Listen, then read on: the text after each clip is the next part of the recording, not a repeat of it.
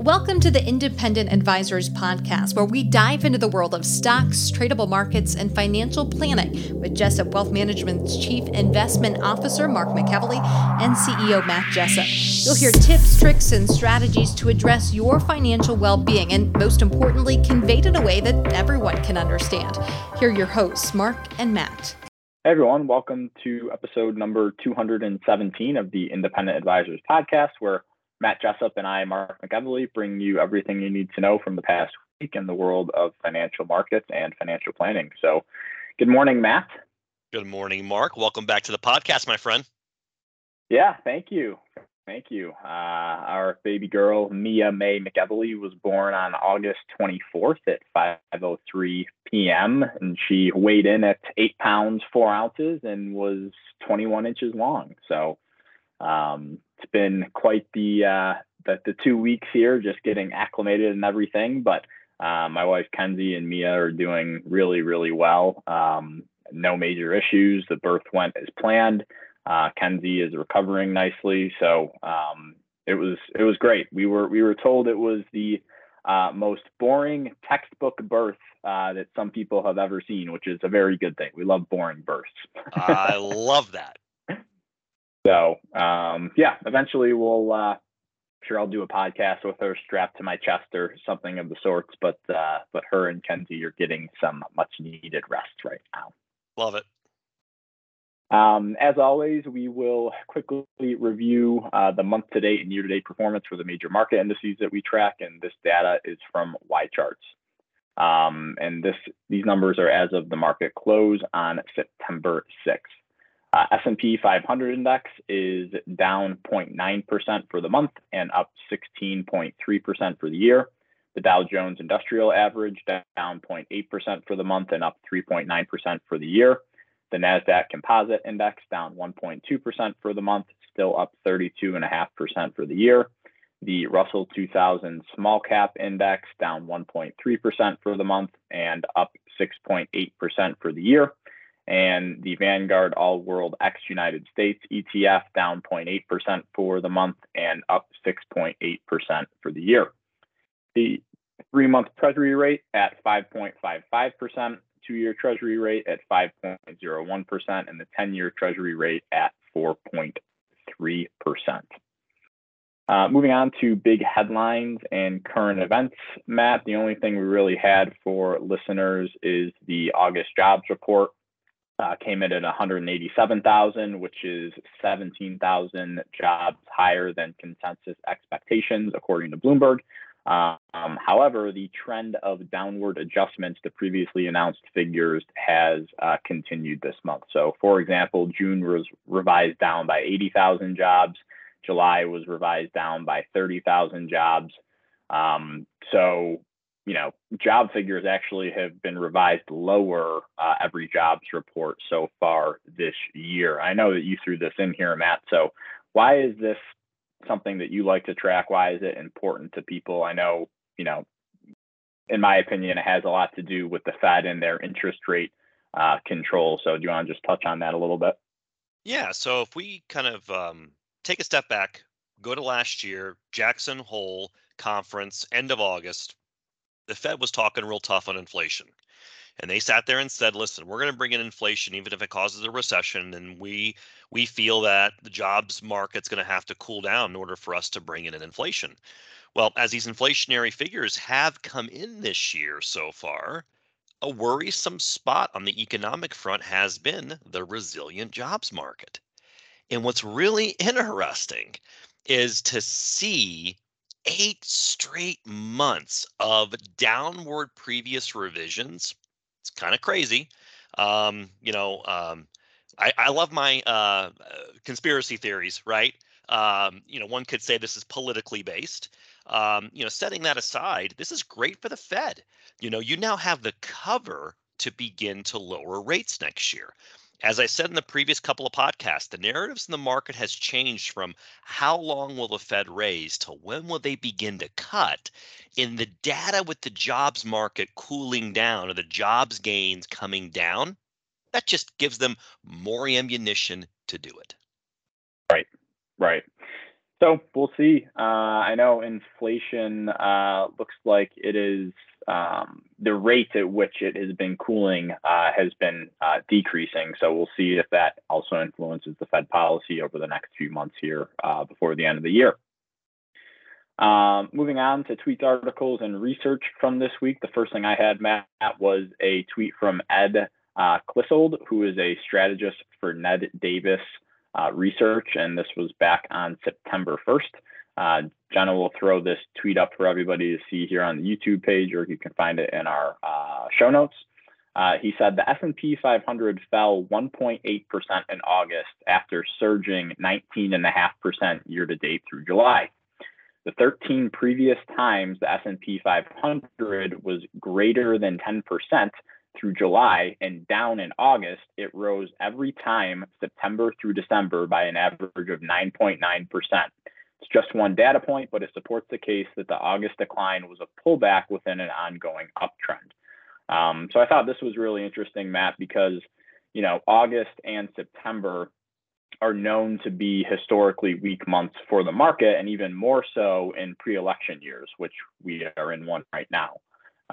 So, and a lot of the weakness in September, at least coming in the second half of the year. So once we get to around the September 14th, 15th time period, is when we typically see that seasonal weakness. But the good news that is that after September, October, November, and December tend to be exceptionally strong. So I tend to agree with Ed here that this is just a small pullback or digestion, if you will, within a larger uptrend. It's interesting you picked this piece. In a little bit, I got something similar from JC Peretz looking at some of the sector performance in August, and his kind of feeling, is this just a pullback or the beginning of a bigger correction? And I will share that piece with our listeners and viewers here in a bit. Great. And then next thing I had was the kind of dovetails off of what I was just talking about, was a tweet from Ryan Dietrich on August 31st. And he said, utilities and staples were the worst two sectors in August. That isn't screaming risk off, is it? Many clues this was simply a well-deserved break after a huge rally. Not saying we're out of the woods yet, but there simply aren't any major warning signs of things about to unravel. So again, for newer listeners that are just with us, or just a refresher for our normal weekly podcast listeners, when we see a sell-off in the market, if it is led primarily by defensive areas of the market, such as utilities and consumer staples, that makes our ears perk up a little more and say, hey, is this going to be a larger correction or a larger pullback than just a small blip on the radar? And an example of that was in, I believe it was the summer leading into the fall of 2021, Matt, we started to see these defensive sectors outperform the other aggressive sectors in the market. And then obviously a couple of months later, the market fell apart and we had 2022. Well, this pullback in August, the defensive sectors actually continued to underperform the aggressive sectors, even in this pullback. So what that tells us is, again, more evidence to it was just a smaller pullback. Nothing is structurally wrong with the markets right now. Credit spreads remain pretty tight. So right now we aren't seeing any major risk factors in the market, but as always, with the caveat that risk, in my opinion, is something that is not being talked about or something that most investors don't see. But as of right now, we are operating under the thesis that the rest of the year is going to be pretty strong once we get through this month of September. And let's say we're right for a second. And there are people who might be listening to this podcast who sold out of a lot of equity exposure in 2022 that might not be back in the market yet. And if you have proper risk tolerances, goals and objectives, time horizons, and you see these periods of kind of a one step back, a sell-off, consolidation, use the term that's appropriate for you. These could be some opportunities for you to get back to more of an appropriate stock allocation level. And so you're getting some pitches. So let's say that, this kind of plays out the way it was in history, and you have a good Q4. Again, invest for your proper time horizon and risk tolerance, but you're getting some opportunities here. Yeah, great point. Last thing I had was a tweet from Alfonso de Pablos on August 28th. And he tweeted, "Who's buying Chinese equities at this shelf of former lows?" It's a tweet of the Chinese internet ETF KWEB, and it's showing that kind of trading near the low end of its range going back to 2014, 2016. 2014 is when the ETF started trading, and we're near those lows right now. And there's an additional commentary by the chart report, Matt, that I wanted to share with people, and it goes back to what we talk about a lot is the magazine indicators. And this is a little comical too. So the chart report said, today's chart of the day was shared by Alfonso de Pablos. Chinese stocks are starting to appeal to contrarians as a telltale sign of extreme pessimism emerges. This week's cover of The Economist features a caricature of Xi Jinping riding a half snail, half dragon with the caption, "Xi's failing model, why he won't fix China's economy." It's not just The Economist showing hate for Chinese equities. Jason Gupfart of Sentiment Trader pointed out today that the number of negative news articles on China is at a record high. Despite the bearish narrative, Alfonso shows that the Chinese internet ETF KWEB has reclaimed support at $26.50 and has formed an inverted head and shoulders pattern. Contrarians aren't necessarily betting Xi will save the day, but rather they're betting that the worst has already been priced in for Chinese equities. So again, this is kind of just a little comical, Matt, because The Economist has been pretty spot on in the past of saying things are going to hell in a handbasket for certain areas of the market. The latest one is China. And the funny thing, Matt, is that I just, after I saw this, I kind of looked up some of the largest Chinese stocks within this China internet ETF, one of them being Pinduoduo, which is a Chinese retailer. The ticker symbol is PDD. And just days after this magazine cover came out, you can't make this up, PDD was up 17% in one day. There it is. I mean, how long have we been talking about the whole phenomenon of these magazine covers being the contrarian indicator over the years? It might not always work out that way, right?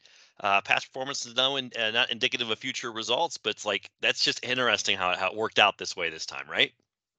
Yeah, it does. And, another thing to add on to this, I believe that it was just within the past week or two, I don't know if you heard this, but China reduced the amount of tax on stock gains. Yes. Over in China. So that came out like right after this magazine cover too. So it's just like a perfect storm for Chinese equities to potentially rally. And I'm not saying that, everyone should rush in and buy China, but China has been pretty weak for a decent amount of time now, so it wouldn't surprise me to see at least a short-term bounce or a beginning of a new uptrend in Chinese equities, especially when, there's a lot of talk about, Russia and China getting closer and closer, and the whole geopolitical sphere is kind of uncertain right now. There's more talks about them invading Taiwan. So not everyone, but a lot of people, at least what I'm seeing, are pretty bearish on China. So interesting to see how China performs, I guess, over the next 6 months to a year. I agree. My only remaining comment on this topic is I'm not one to count out Xi Jinping. I mean, the guy is like Putin. He plays chess, and he is 15 moves ahead of you. Yeah, I agree. So with that, I will turn it over to you. All right, my first piece, and I think you're going to enjoy this, Mark. It's a chart that depicts the relationship between the Fed funds interest rate. So for our newer listeners, that is the interest rate that the government charges banks to borrow money from them versus the unemployment rate. Now, this piece is from Mike Zaccardi, Mark. As you know, he is a personal finance writer, investments and markets, and he's based out of Jacksonville Beach, Florida. He posted this on September 1st. And what it is, it's a chart where the source is Bank of America Global Investment Strategy and Bloomberg. And it shows job openings versus unemployment peaking. Now, I'm going to have Jenna put this chart up for our YouTube viewers. This will be a part of our show notes, and our traditional podcast listeners can access these show notes in all of our social media sites, whether it be Facebook, LinkedIn, Twitter, etc. So what this chart depicts, and it goes back about 2 decades, Mark, is in the dark blue is the federal funds rate, again, the interest rate the government charges banks to borrow money. And it shows then the U.S. job openings, unemployed RHS indicator. And what's interesting is you've seen in previous instances where the Fed has hiked and those job openings peaked and came in right along with interest rates. What do you see this time around, Mark? I will let you interpret this chart.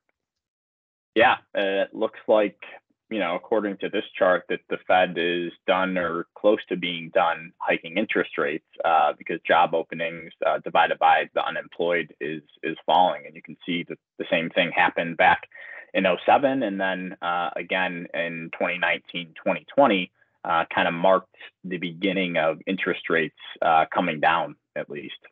So I was in a client review meeting yesterday, and the employment market came up as a topic. And one comment I made to this during this meeting was in regards to the JOLTS report or the job openings report.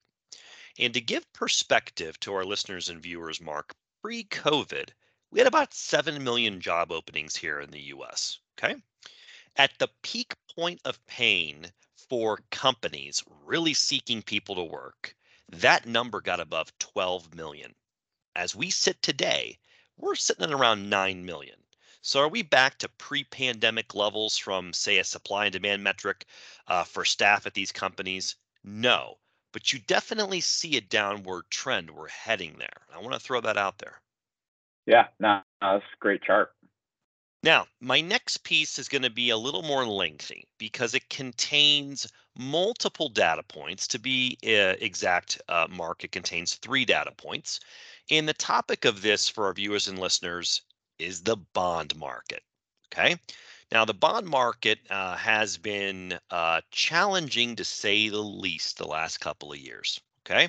So let's start putting some numbers behind this. My first piece is from Carl Quintanilla. He is a news anchor at CNBC. He posted this on September 1st. He said, he quotes B of A on this, Bank of America for our newer listeners, quote, 10-year Treasury on course for third consecutive loss, negative 0.3% in 2023, down 17% in 2022, and down 3.9% in 2021, has never occurred in the 250-year history of the U.S. Republic. So what this chart shows, and Jenna will put this up for our YouTube viewers, is it shows the United States 10-year government bond annualized returns. And it goes all the way back to the late 1700s, Mark. And again, we've never had 3 consecutive years of losses in this data set. That's a pretty extensive data set, if you ask me. Okay. Now, this might take the cake for the longest history of a chart that we've put up on this podcast before. I will take that. I'm gonna take that medal, that crown, and you'll probably take it away in a couple of weeks. I hope you do. But right now, I'm gonna take that 250-year data set. Now, check this out. The next piece is from our friend Charlie Bilello. Okay, and Charlie posted this on September 2nd. Okay, now you talked about contrarian stuff. I want you to perk up on this, listeners and viewers. So Charlie Bilello said on September 2nd, U.S. bonds are down 7% over the last 4 years, their worst 4-year return in history.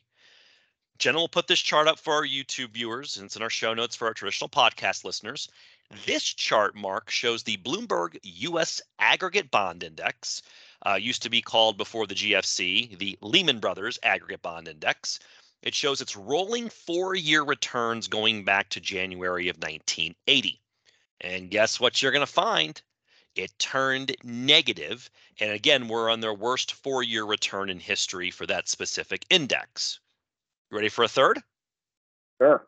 Third is from Charlie Bilello, also on September 2nd. He says the U.S. bond market has been in a drawdown for over 3 years, by far the longest bond bear market in history. Lastly, for this topic, Jenna will put up this chart for our YouTube viewers. It's going to be in our show notes. This shows a data set, about a baker's dozen, of the U.S. Aggregate Bond Index going back to 1976, Mark. And it shows how long the drawdowns lasted in numbers of months and what was the max peak point of pain.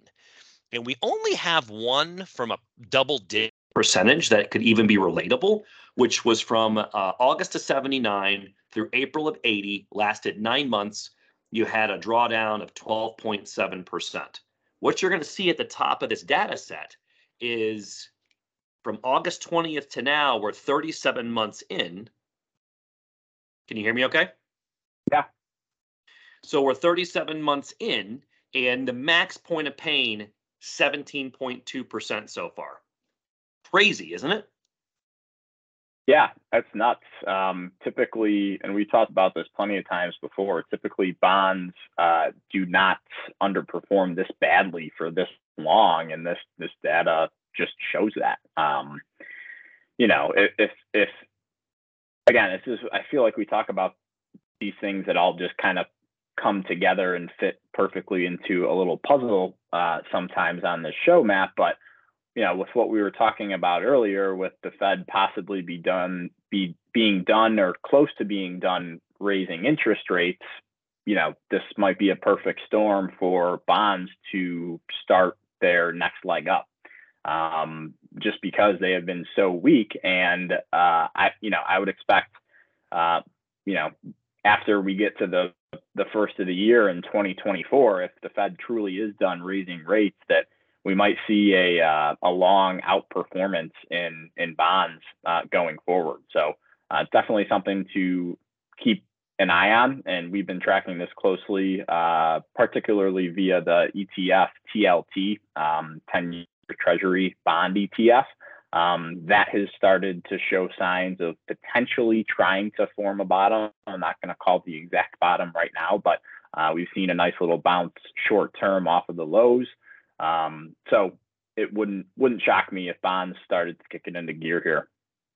Exactly. And I think that when you look 3 years down the road, not even the next 6 months, you look 3 years down the road, the contrarian part of me thinks you could have a tailwind on some of these potential bond returns, just given how bad the data is now. That's the only thing I'm saying, is that the numbers are so poor going back, not just weeks, not just months, not just years, not decades, centuries. Yeah. So it's interesting when you look at that data set. Again, past performance not indicative of future results. This is a pretty depressed numbers, forward-looking several years out. I think people might be surprised. Yeah. My last item, seasonal weakness. You brought this up at the top of the podcast. This tweet is from JC Peretz, September 1st. Quote, consumer staples and low volatility stocks leading the way downside last month. That continues to suggest that we're just seeing some well-deserved seasonal weakness and not the beginning of some epic crash or bear market of any kind. Yeah. I mean, we talked about it earlier. I just, you would expect some of these defensive names to start to outperform at a certain point when there's going to be substantial market weakness or a longer period of weakness, and just not seeing it right now. I agree, sir. Turn it back over to you for the financial planning topic of the week. Yeah, so this one was a blog post from Ben Carlson on August 18th titled, "You Probably Need Less Money Than You Think for Retirement."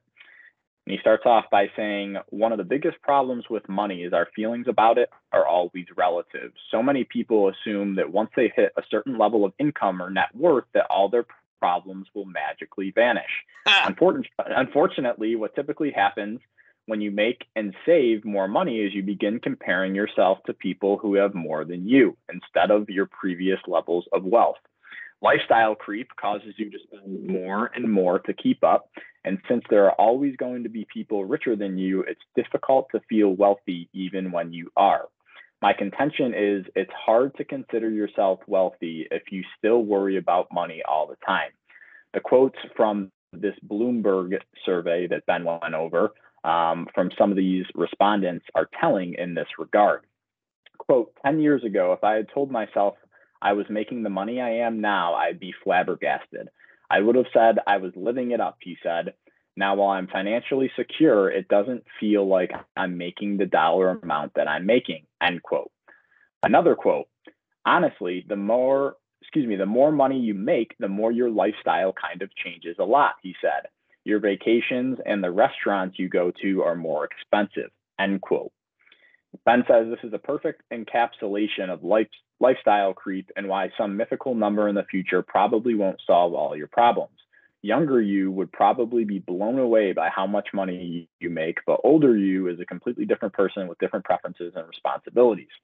Here's another one.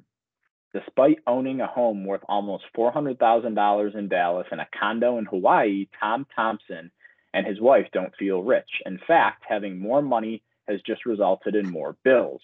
The 54-year-old is feeling the pressure of inflation, especially as he prepares to pay for his 18-year-old son's college tuition. Despite an annual household income of about $450,000, Thompson worries about his job stability at an ad agency where losing a big client could mean a layoff. Quote, we're not living paycheck to paycheck, but I feel like we have looming expenses, he said. My personal definition of rich is the ability to buy or participate without concern, and I do not have that, end quote. So I thought this was a good article. People can read it. We'll throw it up in our show notes. You can read the whole article if you'd like. But just another article on lifestyle creep and, how or when people begin to make more and more money. I've even, when I was younger, I had this thought in my head. I'm like, if I just get to X dollar amount, of income, my problems are going to be gone. I'm not going to have, any debt, yada, yada, yada. You can go down the line, or I just have to save this amount. And once I have this amount in my 401k or this amount in my individual account, I'm going to be good. I'm not going to have any problems. But the quote that stuck out to me here is that, having more money just resulted in more issues or more bills. And I feel like that's common for a lot of people.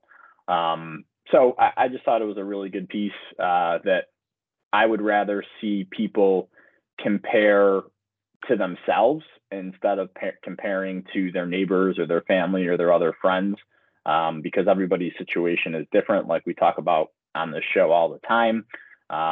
But I do agree that I think the definition of rich is not having to worry about money at all. And I think there's very few people out there that have that fortunate ability.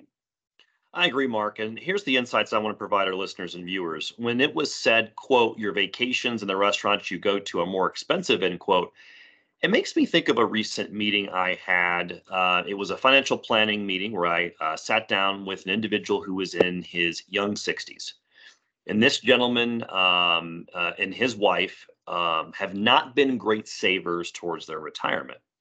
And the issue that's presented itself is that this individual works a job that is very labor intensive. And this individual was very worried about his ability to continue to work and meet their goals. But one of the things that was, it appeared to be a non-negotiable, is that their lifestyle was not going to change, even at the, let's say, the risks of what that could do to his health. And I expressed that to this individual that, if it gets to a point where, you are really, affecting your longevity, you have children, and if you can't work anymore, we just might have to make a lifestyle adjustment. And, once we started going down that road and having that conversation, I think it was very enlightening for this individual. But up until that point, that was not even on the table.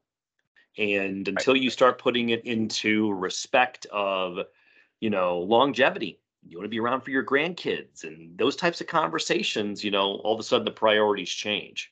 So I just want to kind of throw that out there that those are tough things that once you attain a certain kind of lifestyle, it's really tough to want to go back. Yeah, absolutely. So Well, anything else, Matt, before we leave it here for the week? Not that I can really think of. Seasonal weakness here, as you kind of mentioned, end of September. You've done a lot of due diligence and work on that. Don't be surprised if you see some choppiness, sluggishness in the market. Q3 earnings season begins middle of October. It's right around the corner. We got NFL season starting tonight, buddy. Are you excited? I am. I'm very excited. Yeah, Was it the Lions and the visiting the Kansas City Chiefs? Chiefs, yeah, the reigning Super Bowl champs. Yeah, we were, just being home with me and Kenzie and taking care of the baby. When we're hanging out with Mia, we throw the TV on, and I've never spent this amount of time at home over the past 10 years, like during the day, right? So we're like, what do we watch? And I've been watching tennis because the U.S. Open is on right now, and that's been on for the past 2 weeks. So I've never watched so much tennis in my life, and it's like baseball to me. I enjoy it, but I don't like to watch until like the last set. So I know because it's like these guys 2 or 3 hours. Freaking killer, man! They are really good. They're great. And a recommendation for people, if people want a good show on Netflix, there's a tennis documentary called Breakpoint that's really good. And Kenzie and I loved it. So we kind of know some of the players now, and it's been fun to follow them. But to answer your question directly, I am very excited for the NFL season. I recently switched to YouTube TV because DirecTV Stream was getting out of control with pricing, and they were in a dispute with NBC, so I couldn't even watch NBC. And people that know me well is I am a lunatic of a golf fan, and the Ryder Cup at the end of this month is on NBC, so I was not going to let that happen where That's I could not watch it. That's completely unacceptable to Mark McEvely. I know you well enough.